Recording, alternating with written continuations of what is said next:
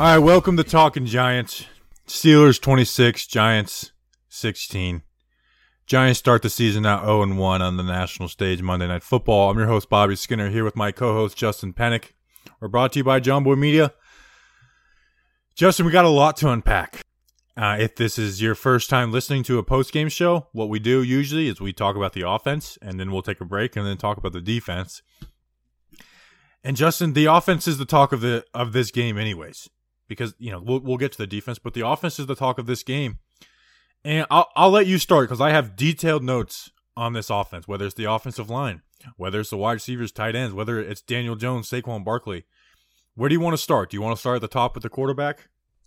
I kind of want to start macro for a second because I know we can easily just get into nitty gritty. Like, oh, we're gonna talk about Daniel Jones. We're gonna talk about Andrew Thomas. We're gonna talk about Engram. We're gonna talk about Slayton because I know we can easily get into that because we're just nerds in that regard. But I kind of want to start macro and just overall thoughts and how we're feeling. Bobby, I'm sad. My name for you could see this on the YouTube crowd and the Patreon crowd sees that my name is Sadness right now. I'm not mad. I don't really think any Giants fan is mad right now. I mean, some people probably are because some people just get mad over anything. But I'm sad because, Bobby, we really came out and number one, we were creating our own luck with the Steelers didn't look great. Big Ben was inaccurate with some throws. Pittsburgh skill position guys had a case of the dropsies. So did we sometimes. The muffed punt that basically put us inside the red zone, and you only convert a field goal. I mean, this is also the theme of the Giants the last few years, is just not converting opportunities. But Bobby, you felt like we had the game in our hands. You know, was it going to win if Daniel Jones didn't throw that interception inside the 5-yard line? I don't know. You can make an argument, yes. You can make an argument, no, because there was still a lot of time left. That changed the game, though. Yes, it did, and we'll talk about that. But just sad, because obviously you take away good points from this game. There's a lot of good points. There's a lot of bad points. I think the good possibly overshadows the bad. But losing still sucks. Yeah. And this doesn't change the fact that the Giants have lost a lot of games over the last couple years, and it doesn't get any easier. I think we knew exactly what this team was, and I think we feel that way. On Friday, we'll feel better. On Friday, when we're getting ready for the Bears and stuff, we will feel better. Obviously, right after a loss, it stings. But what did we say? On offense, what's the biggest weakness? Cam Fleming. That turned out to be true. Yep. On defense, Corey Ballantyne, and they did a good job of hiding him, but at the end of the game, they just started picking on him a little bit. Those were the two things. Those are the worries for this team on offense and defense. And we knew that if the Giants' offense wasn't going to propel this team forward, we knew that the defense wasn't going to be able to hold their ground. So you have every right to be mad at the defense, which we've seen a decent amount of people that are still mad at the defense. You have every right to be mad about the defense, but I'm also going to in turn respond to you and say you have unrealistic expectations about this Giants defense if you're continuing to be mad at them. It's the offense that has to propel, and the losses on the offense. Yeah. So let's start. Let's start with Daniel Jones, and we'll talk about Daniel Jones and let it flow from there. Obviously the running game struggled, but let's start with Daniel Jones. The red zone interception, which was his first in his NFL career, first in over 2 years because he didn't throw one his last year at Duke. It was just all touchdowns. That totally swung the momentum of the game and changed it. I mean, that drive was as gritty as it gets, Justin. I mean, on that drive, it was 19 plays, 3rd and 14, pass to Darius Slayton, needles it. And that was while he was in the end zone too. So he had to hold on to the ball, 3rd and 14. The 3rd and 1 play action to Toilolo, gritty. 3rd and 5, scramble, they give him a bad spot. So 4th and 1, he holds on to that ball, play action, gets it to Barkley. It looks like Barkley may have done the wrong thing. 3rd and 6, he scrambles. He even got his foot caught up and stumbled a little bit. And then 3rd and 3, to Shep. So he was gritty as can be. He had pressure in his face. He held onto the ball for the right amount of time. That drive was awesome. I was so pumped to tweet about that drive. That drive was kind of encapsulated what I feel about Daniel Jones. And then he tries to force a play to a Slayton crossing across the back of the end zone, and he gets it. Dupree hits his hand. It gets it gets tipped up, and they get an interception, and all that's kind of lost. So That's what stinks, is like you either throw it away or live to play the next down, especially like when you're down 6 like that and your defense has been doing some type of a turnover. Macro-wise, though, you got to feel really good about Daniel Jones, man, of the things we wanted him to get better at. I mean, he played gritty in this game, and his team didn't help him. His team did not help him. The only person who really helped him was Andrew Thomas and Darius Slayton. Those were the guys that helped Daniel Jones today. Besides that, really no one helped him. I mean, Zeitler struggled in this game. We'll get to when we talk about the offensive line. But he was gritty and he was determined. He made plays. And he played smart besides that play. The Watt interception, I do blame him. Some people were trying to absolve him. But that also was like a TJ Watt like crazy play. So we're not going to like break that down. But like even like he putting 2 hands on the ball, not fumbling. Like he played his ass off and played gritty and like against an awesome Steelers defense. I think the Steelers can be a Super Bowl team if their offense can just be like above average.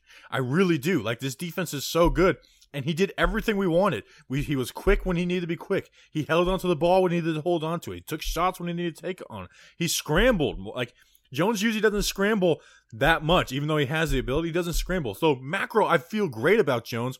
It just sucks that we're not feeling great about this game. But macro wise, I feel great about Daniel Jones. He kind of, besides the one play that arguably cost the game, he did everything that we wanted to see him improve on. I love that NFL Next Gen Stats is coming out with stats like almost right away, right after the game. Bobby, on 41 attempts, his actual completion percentage was 63.4. His expected completion percentage was 61.3, so that's positive 2.1. Where does that rank amongst the other quarterbacks from the weekend?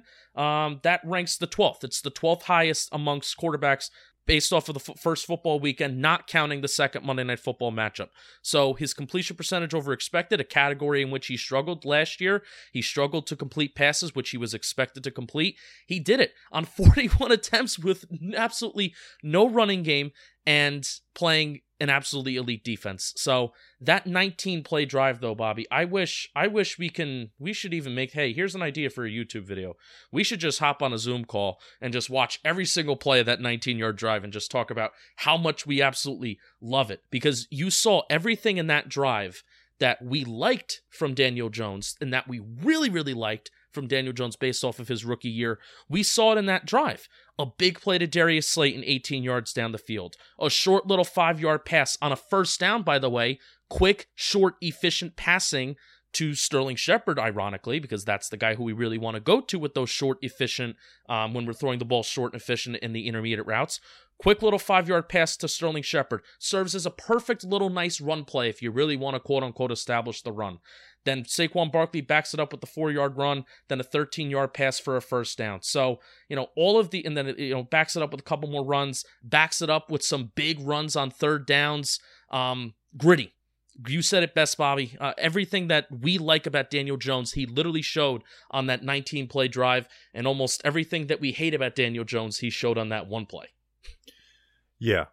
You feel good about Jones macro. It just sucks that one freaking play, man. It's like you just gotta give us that play back. And the talk about Jones around the NFL is like, man, that guy freaking showed up and balled. But what will happen is that play will be the play that people talk about.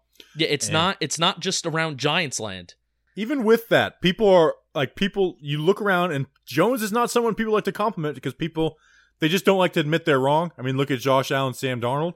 People don't like to admit they're wrong. And people were complimenting Jones against the Steelers defense. I feel like that keeps on getting lost in this, is that we are playing the Steelers defense. It very well may be the best defense we play all year long. I think they were the best defense in the NFL last year. They just didn't get talked about enough because they have the worst quarterback play in the NFL.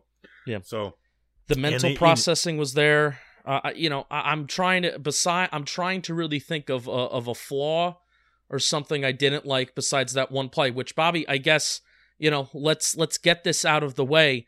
We're complimenting Jones, but I'm sure a lot of people are slamming their heads against the wheel listening to this in their car on their way to work on Tuesday morning, saying, but you're basically ignoring the ramifications of that one play. It's absolutely unacceptable. You can't do it. It is. You have to get rid of the ball. But I also don't want to act like that's Juju. Like, that's literally his first red zone interception in over 2 years. His last year at Duke and the Giants. So I get there's careless stuff about Jones, but we also don't want to totally get rid of that. Because you know what? If he gets that ball out a quarter a second to Slayton, we're talking about how ballsy and amazing that play is. But I agree. Like, you can't have that. Especially, it was second down, I believe, too. So that even more so. A field goal there makes you feel way better. Even though, actually, we probably wouldn't have felt good about a field goal there. Especially after, what would have been a 20-plus drive. 10-minute drive and it ends in 3 points. Yeah. So, I mean, do we need to hit on anything else from Jones? I mean, we're 10 minutes in. Do we need to hit on anything else from Jones? I'm sure it'll come up with... Well, let's talk about the receivers quickly, and then we'll talk about the run game. One, neither one of us expected Slayton to have a big game this game. Not because we're down on Slayton, just like, this isn't going to be the game. This isn't going to be the game. It's going to be short, quick stuff. Darius Slayton, 6 catches, 106 yards, 2 touchdowns. He's the number 1 wide receiver on this team. I know it's one game, and it might be an overreaction, but he is the number 1 wide receiver on this team to me. Jones goes to him in tight coverage, that 3rd and 14, the touchdown. Slayton is the number 1 wide receiver on this team, and I like that.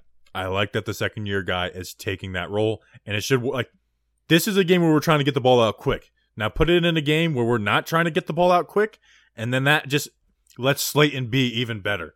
So I feel great about Slayton. Ironically enough, Bobby, while we feel like Daniel Jones relatively, quote-unquote, got the ball out pretty quick, his average time to throw was still 2.72 seconds, which ranked in the top quarter of the National Football League this weekend in longest averaging time to throw. Partially, I think, again, go back to that mental processing. It's the fact that he's not panicking, getting rid of the ball. He's doing a good job going through his progressions. I say kudos to the offensive line at times for giving him that time to throw. But also, the part of the field where Daniel Jones struggled the most last year was within that 10 to 19 yard range. The way that the Giants are going to take the next step up as an offense, Bobby, is not necessarily, Daniel Jones, we're going to hold on to the ball for 3.5 seconds per throw and air it out 25 plus yards down the field. No, you could still get the ball out of your hands within, 2.5 generous, maybe 2 3/4 of a second while targeting that 10 to 19 yard range. And now we're really talking about, being a consistent passing offense that's kind of trying to push the ball down the field a little bit more than average rather than just dinking and dunking. And that's where Darius Slayton is going to help Daniel Jones really, really make his money. Where we just didn't see, it wasn't just that big post play action pass that, in the post route that Darius Slayton ran for that touchdown. It wasn't just that. That was the highlight of Darius Slayton's day. He caught some intermediate balls. He got the yards after the catch. He broke a tackle. There was also some plays where he just caught the ball in between that 10 to 19 yard range, and that's where Jones struggled the most last year. And if Slayton can be more consistent with his route running and try to get some more separation within that range, and we can be productive in that range, because we really don't have another wide receiver, Bobby, that can be productive within that range. Tate's relatively a guy that's pretty close to the line of scrimmage within 0 to 10 yards, and we all know that Shep isn't really going to be catching the ball much further past the sticks. So if Slayton could be that guy for us, that totally changes this offense. Yeah, so I'm very happy with Slayton going forward. Shep 6 for 47, just a kind of a quiet game. I don't really have 100% catch rate. I don't really have any takes on Shepard. Saquon actually was pretty involved in the passing game. 6 catches for 60 yards. We'll talk about Saquon, but in the passing game, I felt like you're kind of happy. They had him lined out wide. Not to say they were going. He had the drop, actually, so that pisses you off. The big screen play. The screenplay. That play, man. That play was so much like faking and play action and stuff, and they just barely get it off, and it ends up being a play. And then Saquon can't stop hurdling guys. Caden, 2 catches for 17 yards. Let's have the Evan Ingram talk. 2 catches for 9 yards. Granted, he got called for an offensive pass interference that probably shouldn't have been called, which was a 22-yard pass on first down. Yeah. I mean, it was pitiful. He was horrible in the blocking game. And we've known that he's not a good blocker, but he has been capable at times. And this is a good Steelers defense, but he was pitiful in the blocking game. And then you have the drop. And then they were blaming when we had the muff punt, they were blaming that on Ingram. I don't know for sure, but that's another bad play. I think he had another drop after that. Ingram was pitiful, man. And you know what? I'm not saying trade Ingram, but the thoughts went through my head. Where, especially now that we have Caden Smith on this team, where it's like if we trade him, there's an answer. We're not just trading a guy because of a bad game. But, I mean, if Caden Smith can be a good blocker and be decent in the receiving game, then why not get what we can get out of Ingram? Let me put it this way. If we did trade Ingram after this game, I wouldn't be mad. I mean, because this was supposed to be the game for him. We talked about it. This was supposed to be the game for him. And he didn't even have like any separation either. It wasn't like he was being missed. Maybe we'll look at the All-22 and see stuff. It was the first time where it's like, you know, people go crazy online. It was the first time, like, with Ingram where I was like, I fully agree. Like, this isn't a bad game. This kind of, like, we can't trust him as a blocker in the run game, which we'll talk about the run game. We're probably burying the lead on that a little bit. This is what I'll say. I'm very frustrated with Evan Ingram. It's funny that you mentioned average separation because I'm pretty sure I'm looking at this right now on NFL Next Gen stats. I'm pretty sure that Evan Ingram actually averaged much more than this. He was averaging around what Shepard averaged, which was like around 3, I think. But his average separation was 2.2. And this is all with that player tracking data that NFL Next Gen Stats does. So you're right. Your eye test was absolutely right about this game. That's bad. Like that's with some of these wide receivers. Usually tight ends find ways to get separation just because they fit into zones and stuff like that. So that's pretty bad. I'm going to be very interested to see how exactly he was used in the all 22. Was it just the lack of communication with, we talked all off season about the Y option. Is it the lack of communication, lack of not being able to read the defense, which I don't know if we're going to be able to see in the all 22. But yeah, just not a good day. And the one opportunity that he actually had he had an opportunity to make a play, and it was the offensive pass interference. It's bad. Because that literally stalled the drive. It was another first down play, and I guess maybe this can be our next point along with Saquon Barkley in the running game, but that was another first down play where it just stalled the drive, where because of a lackluster first down play and a negative play on first down, it just stalled the entire drive, and it ruined the whole momentum that we had. All right, so let's talk about the run game and Saquon. First of all, Saquon 15 carries for 6 yards. That's pitiful. So now, everyone knows I'm not a huge analytics guy, but there's one analytic I really like. I like the tendencies more. One of them is passing on first down, and especially so in this game, Justin. And I went through all the first downs to see what happened. I'll read them all very quickly and then give you the cumulative. For passing plays, 13 yards, incompletion, 11 yards, 41-yard touchdown, interception to Watt, 24 yards, -1 yard sack, 5 yards, 10 yards, 4 yards, 5 yards, 4 yards, 15 yards, 10 yards, 13 yards, incompletion, 6 yards, 7 yards, incompletion. In the run plays on first down, -1, 7, 1, 1, -2, -2, -4, 1, 7. So on pass plays on first down, we are 14 of 18 for 155 yards, 8.2 yards per attempt, 1 touchdown, 1 interception, 1 sack, which was only a -1 yard sack. When we ran the ball, 9 plays for 8 yards. If you suck at math, that's less than a yard per play. Listen, I like running the ball, and I don't believe just because analytics say you just completely abandon first down running. But in this game against this defense, we should have abandoned it earlier. Just on first down. I'm not saying abandon the run game, but on first down, we should have abandoned it because it was pitiful. And we'll get into the offensive line and stuff like that. And it's like, you really couldn't blame Saquon, which is a bigger conversation about running backs, but he had no chance. And it was just pitiful. And Jones kept on being put behind, and then he would save us occasionally. But it's like, you just can't get put behind time after time. And then on top of that, you have that interception. It's just, you can't expect our defense to hold off for that long. And that's why I blame the offense, is because the offense screwed themselves. The offense had like nice moments, especially Jones passing, but they put themselves behind constantly. They didn't have any run game until a little bit later in the game. And when they did get it going, Jones has the costly mistake. And that is the cumulative of why I blame the offense for this loss. I almost want to apologize to people because I said all off season, Jason Garrett's rush rate on first down while he was the primary play caller in Dallas, It was so low. They were so efficient over time. I'm so excited because Jason Garrett, I think he's going to be aggressive on early downs, and he's going to call it like he did in Dallas while he was the play caller, not necessarily like he was when he was the head coach and he had other coordinators. Bobby, he called the game like he was the head coach. There were other offensive coordinators underneath him, except you want to know what? The Giants didn't run the ball well. And I don't hate the ratio of 9 to 18, but I just feel like you had to get like abandon quick. Not abandon the run game, but abandoning it on first down.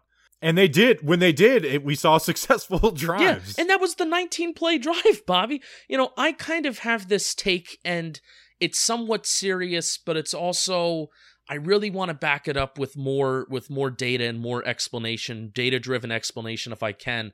I really do think the pass sets up the run. I'm sorry. I really do. You look at Tannehill. Tannehill arrived in Tennessee, and that's when that team really took off. So, and I think this 19-play drive really does show it, because it wasn't until you had an 18-yard pass, a 5-yard pass that really set you up for a 4-yard run, and then you have a 13-yard pass, a 10-yard pass, which then sets up the run later in the drive. Saquon had a 6-yard run that drive, a 7-yard run, which was probably his longest run of the day.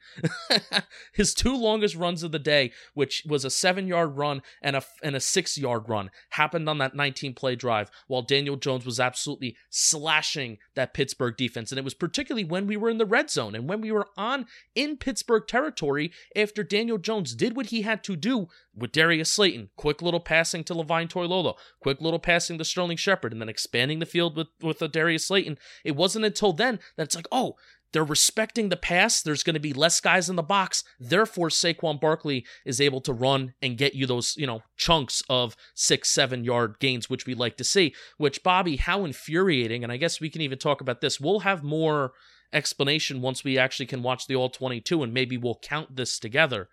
But I really just was getting so frustrated. Why we get frustrated, not just for the simple fact that we want to just pass all the time on first down, but you want to pass when it makes sense, and you want to run the ball when it makes sense. When does it make sense to run the ball? When you have less guys in the box. Yeah. Or when you don't have 7 or 8 guys in the box. When do defenses largely put 7 or 8 guys in the box? On first down. Because what is first down historically in an NFL football game? It's largely a running down. So that's why when you have a lot of guys in the box, especially on first down, because NFL defenses are expecting run, that's why this new train of philosophy is let's throw the ball. Because there's less defensive backs on the field. So and I'm not that's our line of thinking. I'm not like the Warren Sharps where it's like just you should never run the ball on first down kind of thing. Like I think there is times where you should run the ball on first down. But it seemed like it's like, all right, 8-man box, we're just gonna outpower them. And that's when I got frustrated. It'd be one thing, like, listen, if we have 5 offensive linemen and a tight end, and they have 5 guys in the box, run on first down all game. But we were going up against 8-man boxes and just being like, we're going to outpower you, and we didn't because of mainly Cam Fleming. Want to talk about the offensive line? Yeah, I guess really quick on Saquon. Again, I just love how this NFL Next Gen data stats, they're out as soon as the game is over. I said a lot of this offseason talking about his rushing yards over expected. Now, I was actually pretty surprised to see that it was this low. His individual performance, his rushing yards over expected per attempt was minus 1.16. So that was saying that he should have done slightly better than what he was quote unquote expected to do today, which I don't know about that, but I mean, because it was rough. It was pretty rough for him today. Yeah, so let's talk about the offensive line. And I feel like we should actually start negative and then finish positive. The positive is Andrew Thomas, which we'll talk about. I'm thrilled about Andrew Thomas. And that's the thing. It's like the young guys we feel great about. Let's talk about Cam Fleming. We knew he was bad. Going into this game, we knew he was bad. We didn't think it'd affect their run. Like, I thought they actually did good stuff in the pass game for the most part to help him out. I really did. There was a couple where he just lets 2 guys go. He doesn't pick one. One's Saquon misses a dude on a blitz. By the way, Saquon pick up the freaking blitz. But it was really shown in the run game Fleming was getting blown up in the run game. He's bad, man. And we knew this. And I'm not mad at Fleming because we kind of knew he was bad, but he was bad. Now, granted, it's against the Pittsburgh Steelers, so it could kind of go nowhere but up from here. But he was bad, Justin. But also, Bobby, it's not just the Pittsburgh Steelers. It's against T.J. Watt. We also have Khalil Mack and Nick Bosa the next 2 weeks. Yeah, so that's the thing, and I think this is the conversation. I'm not gonna. I don't think there's any need for me to just confirm. Yeah, Cam Fleming was bad. So I guess let's go to this conversation, Bobby. If we didn't have Nick Bosa and Khalil Mack in the next 2 weeks, I'm saying, all right, Cam Fleming will recover. He'll look bad while he's doing it, but he won't be a detriment to the team. But the fact that we have such talented edge rushers that we're facing the next 2 weeks, is there a move? Is there a move that you have to make? Maybe we should revisit that question. Matt, are you talking Matt Parrott? No. Or Nick Gates? I'm mainly talking Nick Gates. I don't think it's realistic to ask Matt Parrott to do that. But part of me wants to be like, hey, I think Matt Parrott would actually be good in the run game, so why don't we be good in the run game and we'll deal with him being bad in the pass game instead of having Fleming be bad at both. Let's talk about Nick Gates, because I got a couple Nick Gates tweets today, and during the game, which is funny, it's like I'm watching Jones, I'm watching the tackles, and I'm watching the defense. So I didn't really have any Nick Gates takes directly after the game. Now there was the one bad tackle for a loss in the first or second quarter, but I didn't really have any Nick Gates takes. They weren't in the pass game. Jones wasn't just getting slammed up the middle. It was coming from Fleming. So I didn't really have any Nick Gates takes. And I had people going, oh, your boy Nick Gates sucked. Your boy Nick Gates sucked. So I quickly went through the game before this podcast. Nick Gates was fine. I mean, unless you're expecting him to be the best center in the league, his first game, Nick Gates was fine. He actually did good in picking stuff up. And adjusting and in-play adjustments. Now, if your criticism of him is, oh, he wasn't making the right protections, well, then you just don't know. Because I watched the All-22, and it takes me a time and asking questions and sending to other offensive linemen and being like, hey, what was the assignment supposed to be on this? So that's if that's what your take is, and you're sticking to that take, then I'm just not your person. You're just not going to like my type of analysis. So Nick Gates was fine. Now, something that could be very serious that people have said, and I'm open to this, is do you put Nick Gates at right tackle and put Spencer Pulley at center? Because Nick Gates was very good at his 2 games at right tackle against some good players. And then Pulley can be, I guess, okay at center. 2018 was all right. His 1 game last year was horrible against the Jets. But you just don't want to have that right tackle being so bad. That being said, the reason I would be on board for that, but the part that doesn't is I feel like that is short-sighted, because eventually we do want Parrott to be that guy, and I think Gates could be a really good center. So that's like the debate in my head. So I'm not against that, but part of me just views that as short-sighted. I'm also interested to see, and again, I'm sorry, my brain is going all to data because I want to see what happened and how everything broke down, especially in the run game. I felt like there was a lot of plays that were really going towards the outside, going towards the tackles. There were some pitches today, not really going through up the A gap, up the B gap. A lot of pitches, a lot of outside. I don't want to call it outside zone, but it felt like it. And I thought that was kind of strange. That could be situational because you don't want to be rushing it up the middle against these Pittsburgh interior defensive linemen. I would thought that I would rather rush it up there and rely on our hog mollies up the middle compared to testing those edge rushers. So Fleming and Ingram were the main culprits, but I actually want to see if they made an adjustment in the second half because the run game was a tad bit better. They weren't blocking Dupree on the backside, and Dupree was just screaming down the line of scrimmage and causing havoc. And ESPN, which by the way, they were just like, this rookie tackle. Andrew Thomas was freaking fantastic. There was one where Thomas wasn't even blocking Dupree, and Dupree made a play, and they're like, "Yep, rookie left tackle." It's like, what are you talking about? What are you guys freaking looking at? So that was so frustrating. But like I said, they just weren't blocking the backside, and he was screaming down the line of scrimmage, and I wanted them to come out in the second half and run some read option and be like, hey, either respect this or we're just going to let Jones run all over your ass all game. And if you play a linebacker on the other side, we'll put a slant in there and let him do that. So they didn't do any read option stuff, but I'd be interested to see if they at least like put like a hinge guy on the backside to like stop Dupree from screaming down the line of scrimmage. Like Dupree didn't do anything special in this game.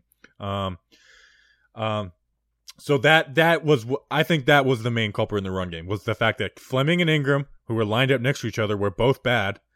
And in the first half, they just didn't block the backside. And it was like, well, like, and they weren't getting enough movement in the, I'll give you that. The middle guys weren't giving up enough movement, to not block the backside. But in the passing game, if you say Gates sucked, then you gotta say Zeitler sucked, because Zeitler played worse in the pass game than Gates did, by the way. Yeah, I'm trying to check to see the average time behind the line of scrimmage. Average time behind the line of scrimmage. Oh, fun. Yeah, this is fun. Saquon Barkley, out of all qualified running backs this week, who at least, not even a carry minimum.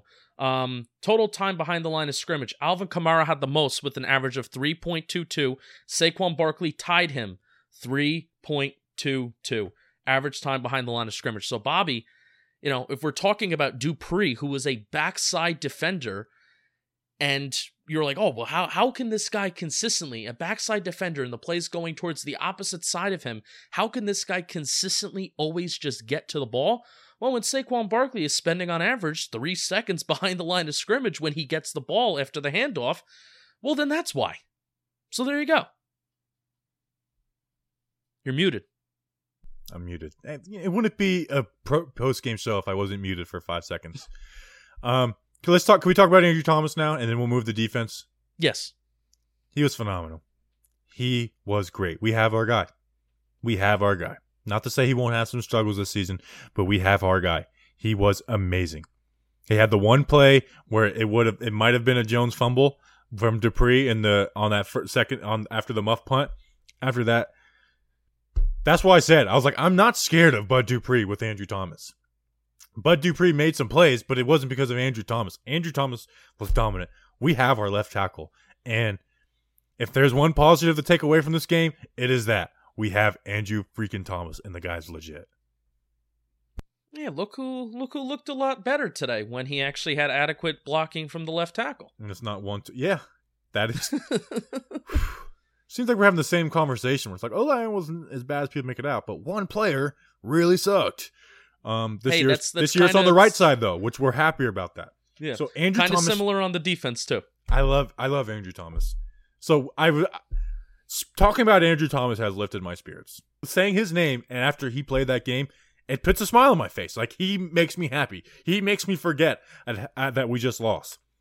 The guy's legit, man. And I know maybe this is my bias coming out because I loved him forever, but I'm so happy that we drafted him first overall. And Isaiah Simmons got his ass burnt for like a 70-yard touchdown on Sunday. Do you have anything on Andrew Thomas? We've done 35 minutes on the offense. No, I'm excited for your breakdown. I think that's the one thing that, besides maybe some Daniel Jones stuff, that's the one thing that I'm really looking forward to seeing from you, is you breaking down some, if you find something that's good, you breaking down some good Andrew Thomas reps. So that's what I'm really looking forward to. Sounds good. All right, let's take a break and we'll move to the defense. Come on, pay attention in there. Let's go. We got a beautiful day. Work. Play fast. Play fast. Whoa. All right. Let's talk about the defense. Very impressive to start.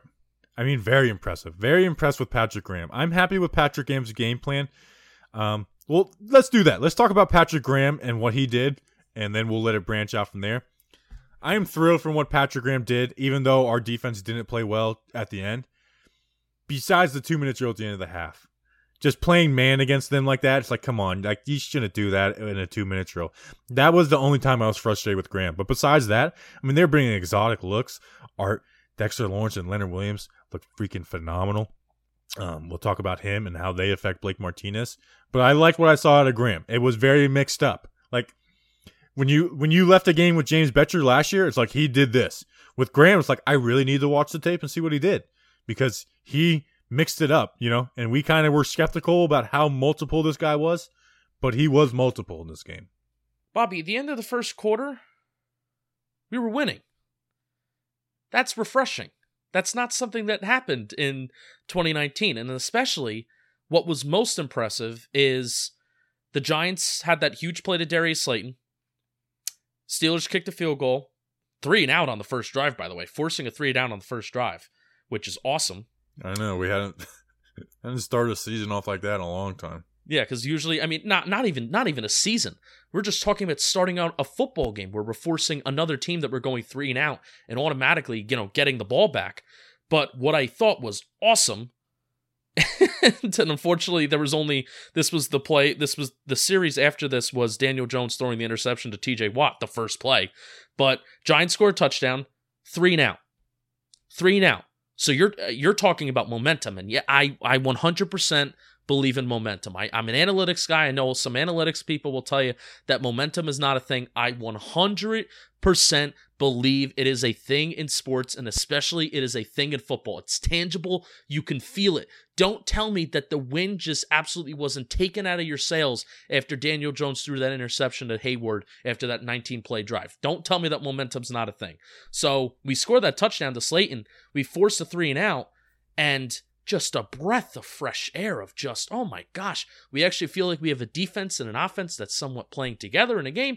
And also, so let's get to some schematic things, especially on I believe it was that first drive that we got that enigma on 3rd down, where you had corners, Darnay Holmes, and possibly somebody else. I believe it was Julian Love.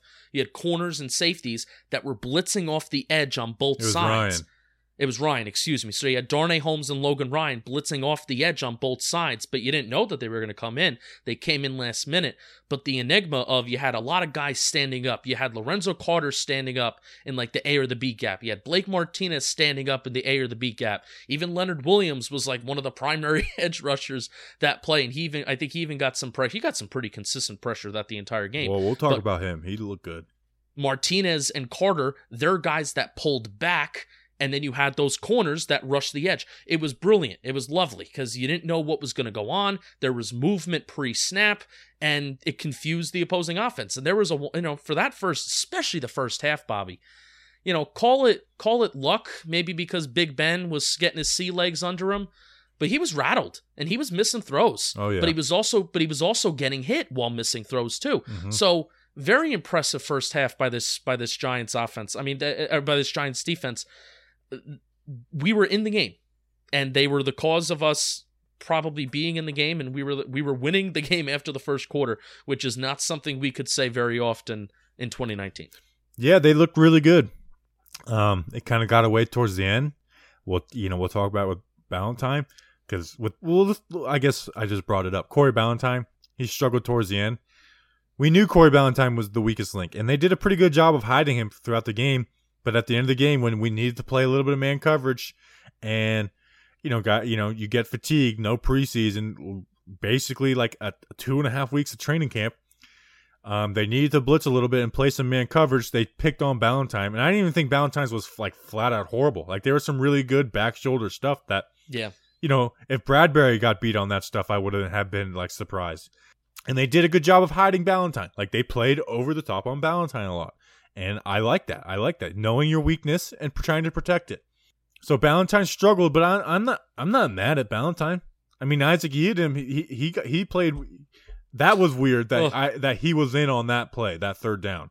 That was weird that he got thrown in on. Like, granted, it's a long crossing route, and anybody would have had a hard time covering Juju on that. But that was kind of frustrating. But I mean, what else did you expect from Corey Ballantyne? We knew that he was going to be the weakest link on this defense, and you can't protect him the entire game like that. Yeah, Corey Ballantyne got beat bad on a comeback route, but comeback routes are so hard because you can have wide receivers that sell that they're running a streak so well, and then they just cut, and the athleticism is just unreal. They were beautiful routes with great timing by Ben. And I was just about to say, if the timing is good with the quarterback, it's so hard to defend those comeback routes. Bobby, I don't know when we will ever be able to defend crossing routes. I'm starting to think that there is no way to defend crossing routes. There's just no way to defend crossing routes. I'm looking for an answer. I'm searching for an answer. How to defend crossing routes? Get to the QB. That's really the only answer. And on that touchdown, we blitz 6. It was cover 0. Blitzing, all out blitz with man coverage. And they did a great, Pittsburgh picked it up. They kept it in 7, and they did an amazing job picking it up. You pick it up, that play is called to be hey, we're going to get to the QB on this play. They didn't get to the QB, so it's hard to be mad at the defensive backs on that play. So I know people are mad at Ballantyne, but it's what did you expect? Now, if he wants to go out and sign someone, I'm right there with you. Ross Cockrell's still out there. I would be I'm on board with you that trusting Ballantyne's not good. But it's what did he expect out of it? But let's talk about the front 6. Let's talk a little positive.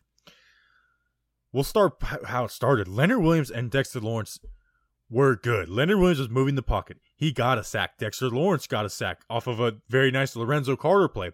Dexter Lawrence stopping a screenplay. Those guys were ballers, and they set stuff up for Blake Martinez and the rest to come behind. I mean, those guys, Pittsburgh has a decent offensive line. It's not the best in the league, but they have a formidable offensive line. And those boys were wreaking havoc for the first 3 quarters of the game. It just seemed like they kind of got gassed out towards the end. Yeah, ironically enough, the play that impressed me the most from Leonard Williams was the play that he didn't get the sack. He almost got the sack, so it's ironic that he gets the hate for being Mr. Almost there, almost sack. But the play that impressed me the most, and I think that actually had the most impact on the game, is I think he actually forced an errant Big Ben throw. It might have been on a 2nd or a 3rd down. Might have forced a 3rd and long. About. Yeah, so we'll find it on the all 22. But just him collapsing the pocket from the interior part of the defensive line, and he did get the sack. And I just really wanted Leonard Williams to get a sack. Leonard Williams is on pace for 16 sacks this season. Did you know I love it. I love it. And because it just when feels people so relax and calm down, that will be a great tweet. Leonard Williams is on pace for 16 sacks. People, you can't do that after the loss because there's no time for jokes. But that would be a fire tweet. I'll let you do it. You're gonna have to. But now people are listening, so we better, there's a certain someone who, might even be in this live. No, they're not in the live stream actually. But they're going to fire it off. So, congrats on it. And he'll actually get hate for it. Personal victory, because we've been talking about it all off season. I've been making videos on it. I've been trying to be the conductor of, this situation sucks, but the player's good. And it was just nice to see. And it wasn't just nice to see that, the sack was a coverage sack. So, at least he got back there. But there were other plays that he just had a tremendous impact on the game. Lorenzo Carter, too. Really, really impressed me. Just made wow plays on the run game. Even in coverage, Bobby. In coverage, he was dropping back. He was doing a solid job. And when your name's not called, when you're allowing catches, or when your number's not seen, the back of your jersey's not seen, running after somebody, in coverage, that's a good thing. And you even saw Lorenzo Carter. He was being used in a lot of different ways as an edge rusher, as a guy that's kind of lining up in that A gap, kind of like Kyler Fackrell was in Green Bay. And we said that was a possibility. So that was nice to see that he was making impact plays. Dexter Lawrence as well. Cool. Really, really cool. Excited to see these boys work. I'm interested to see, because we've also been talking about the snap share. I'm interested to see how it all breaks down based off of week 1 of, how many snaps did, Williams get? Williams probably got the most, but how many snaps did Lawrence get? Tomlinson get? Zoe get? Kyler Fackrell was out there for a few plays. I don't remember know any Dalvin plays. Now, granted, no, he could have had some plays that we just don't remember, but I don't remember any Dalvin plays. It looks like Dex and Leo are the 2 guys there. Yeah, so I'm going to be interested to see the snap share, especially as we're talking about, do we extend Dalvin or not extend Dalvin? So that's still always a conversation that's happening. Logan Ryan's even play linebacker. There's not much Ryan impact plays. That being said, the guy who played next to him, Blake Martinez, Blake played fantastic. And I think it's a product of who he is, but also playing behind the guys we just talked about. I mean, he was flying around making plays. I was very impressed with Blake Martinez, and I have high standards for who Blake Martinez has to be worth the contract, and he exceeded them in this game. Now, granted, Pittsburgh kind of did the same things we were doing and just kind of running at us, and it's not working. Why do you keep doing it? But you know what? They did what they did, and Blake Martinez stepped up to the plate. I don't know how he was in coverage. You have to watch the film for that. Yeah. But I don't remember being mad at him, so he couldn't have been that bad. So Blake was very solid in this game. I was very impressed with Blake Martinez. Yeah, I was going to say not totally sure what he looked like in coverage, but flying around the field. And Bobby, I'm not exaggerating, speaking metaphorically, The game Blake Martinez had today and the plays that he made, especially to force 3rd and longs or to maybe even just make a stop on 3rd down itself too, it was the best game a Giants linebacker had in 10 years. I'm not exaggerating. I am not even Ryan joking. Connolly? Well, all right. Okay. You got me. Sue me. You got me. But before Ryan Conley, it was the best linebacker. It was the best game. It was the best game a Giants linebackers had in 10 years. People aren't going to like that we're kind of cheery towards the end of this podcast. Like, talking through it has made us a little more cheery. So yeah, but I mean, Dexter Lawrence and Lenny Williams both get a sack. I mean, that puts a sock in a lot of people's mouths. Hey, and you know what? When on the PPP, me and you went back and forth on Leo. I said he needs to get there. He got there today. Very impressed with him. I have a negative part about the defense, and this is play specific. We'll have to revisit this play on Wednesday or Thursday, whenever we're going to put up the film cleanup episode. What in the world was Logan Ryan doing on that 3rd down play that went to Eric Ebron, where Jabril Peppers was covering Eric Ebron pretty well? What in the world was he doing? And I actually sent this to you, and it unfortunately didn't get much traction on Twitter when I posted it. But Logan Ryan was bailing at the snap of the ball. He was bailing almost to play like safety. They might have been playing too high, which they didn't. I don't think they played a lot of single high safety. I think it was a lot of too high stuff, which was nice. But he was bailing. And then once the ball was snapped, Logan Ryan just jets towards the line of scrimmage, just leaves his quote-unquote post, leaves the part of the field where he's covering. He jets to the running back, which is already being covered by 2 Giants defenders, a safety and probably a linebacker in Blake Martinez, just jets to triple cover a running back. And then lo and behold, Eric Ebron, Jabril Peppers one-on-one. Eric Ebron's just a huge dude, and it's tough for Jabril Peppers to get in front of him. And that was a huge 3rd down play that eventually did lead to a touchdown. That was a pretty 3rd and long too. And the Giants were doing a pretty good job of getting some stops on 3rd down. So that was in the 2-minute drill. Yeah, what in the world was Logan Ryan doing on that play? So no one knows what we're talking about without seeing it, but I watched it and I agree with you. I don't know what the deal is with that. Because that's a huge play. Peppers gave up that pass, which is like that's going to happen. But then the horrible angle towards the end of the game on the running back, where it's just like, what? Ugh. I never seen Peppers play one angle that bad, and then 2 that passively. That was weird from Peppers. He apparently pulled something. He had to go and had to get stretched out on the sideline with the calf, cramp. And he's been pulling muscles all summer. So I mean, yeah, cramps.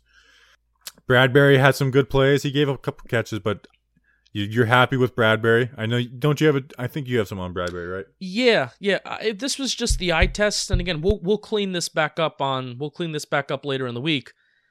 Bradbury, when he was playing press, now we're excited about just Patrick Graham's potential with this defense of allowing cornerbacks to get physical at the line of scrimmage, but DeAndre Baker, James Bradbury in press was just not good.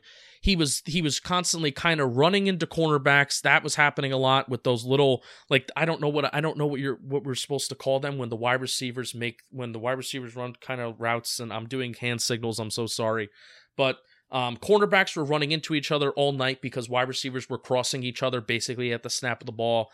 So Bradbury fell victim to that a few times. When Bradbury was making his plays, and he was making plays on the football, and he's making good plays on the wide receiver, it's when he was playing off ball. There were a few times where Patrick Graham actually lined him up 5, maybe even 10 yards off the line of scrimmage.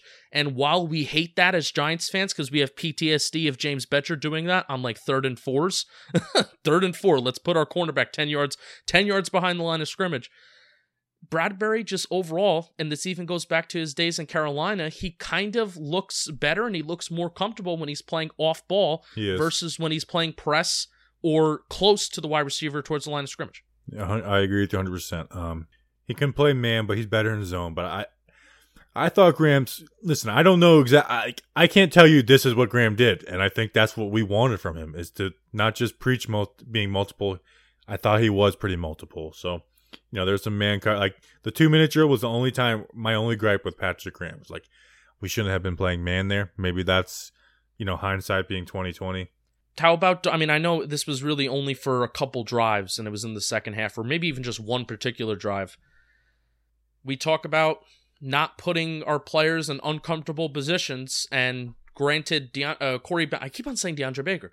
Corey Ballantyne, we're going to put him he's going to be in an uncomfortable position. There's really nothing we can do about that unless we bring somebody else in. But Darnay Holmes was out there. He was out there in the slot, and we were kind of expecting Logan Ryan to play slot corner. There were some times where safeties were playing quote-unquote slot corner. I even saw Peppers. Peppers was lined up over a wide receiver at slot corner on a couple snaps. Yeah, his trainer did tell us. We even did see that. So, which doesn't surprise us because safeties can do that. But it kind of stunk to see that he was left out there to dry against Juju Smith-Schuster, which that's not good. Yeah, there's one route on me where it's called a chair route, where it's basically you like start as a slant and then sit on it and go outside.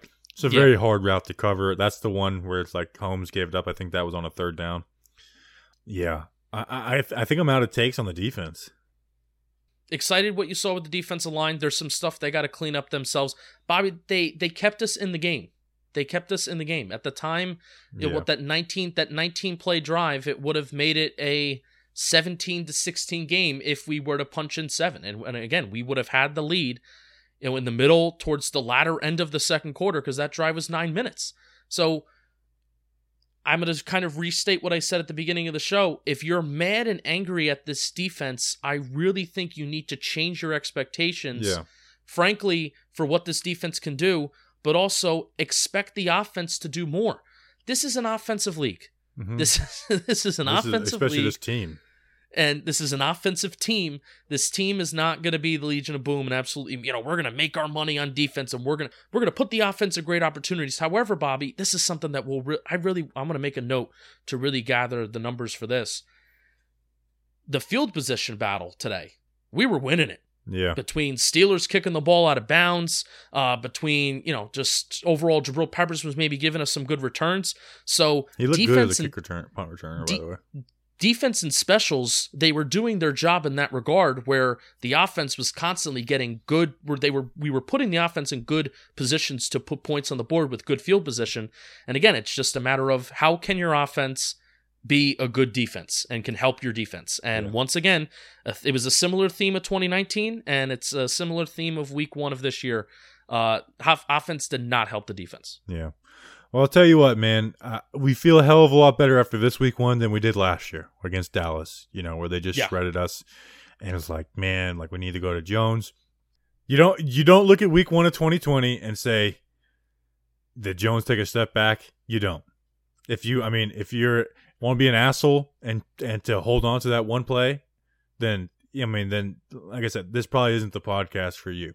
But I feel good about this team long term, and you know what? This Steelers team is freaking really good. Losing sucks. Yeah, it sucks. Losing sucks. like my brother came over for the game and he just left. He's like, I can't watch this game with you. Like, I don't want I don't want this to come off as like, we'll get him next time. Like, it sucks. I hate losing, but I think we'll feel better about this team going into Chicago. That's the thing. I mean, Bobby, that's the thing. It's how can you respond? And I know we'll save this for later in the week. But really, that's where my brain is at. It's like, okay, we take these positives, we take these negatives. This is where the 2020 Giants can fully separate themselves from teams of years past. Yeah. You have your quote-unquote moral victories, which you can be a fan of moral victories. You cannot be a fan of. You cannot be a fan of moral victories. But I'm just saying in general, you can or you can't be a fan. But it's about how can we respond early in the season, week 2, against a solid football team when the games actually still matter in the month of September. Yeah. Let's see it. Let's go 1-1. All right, we'll probably be back Thursday. Usually, in the season, it's Monday, Wednesday, Friday. It's Monday Night Football. We'll probably be back Thursday with the cleanup and mailbag. And then Friday, we'll do our regular preview show. But we didn't want to cut it out the first week, so we'll probably give you that on Thursday. So we'll see you then. Really appreciate your guys' support. Hopefully we can, win this next game against Chicago. We'll see you then. Until then, let's go Big Blue.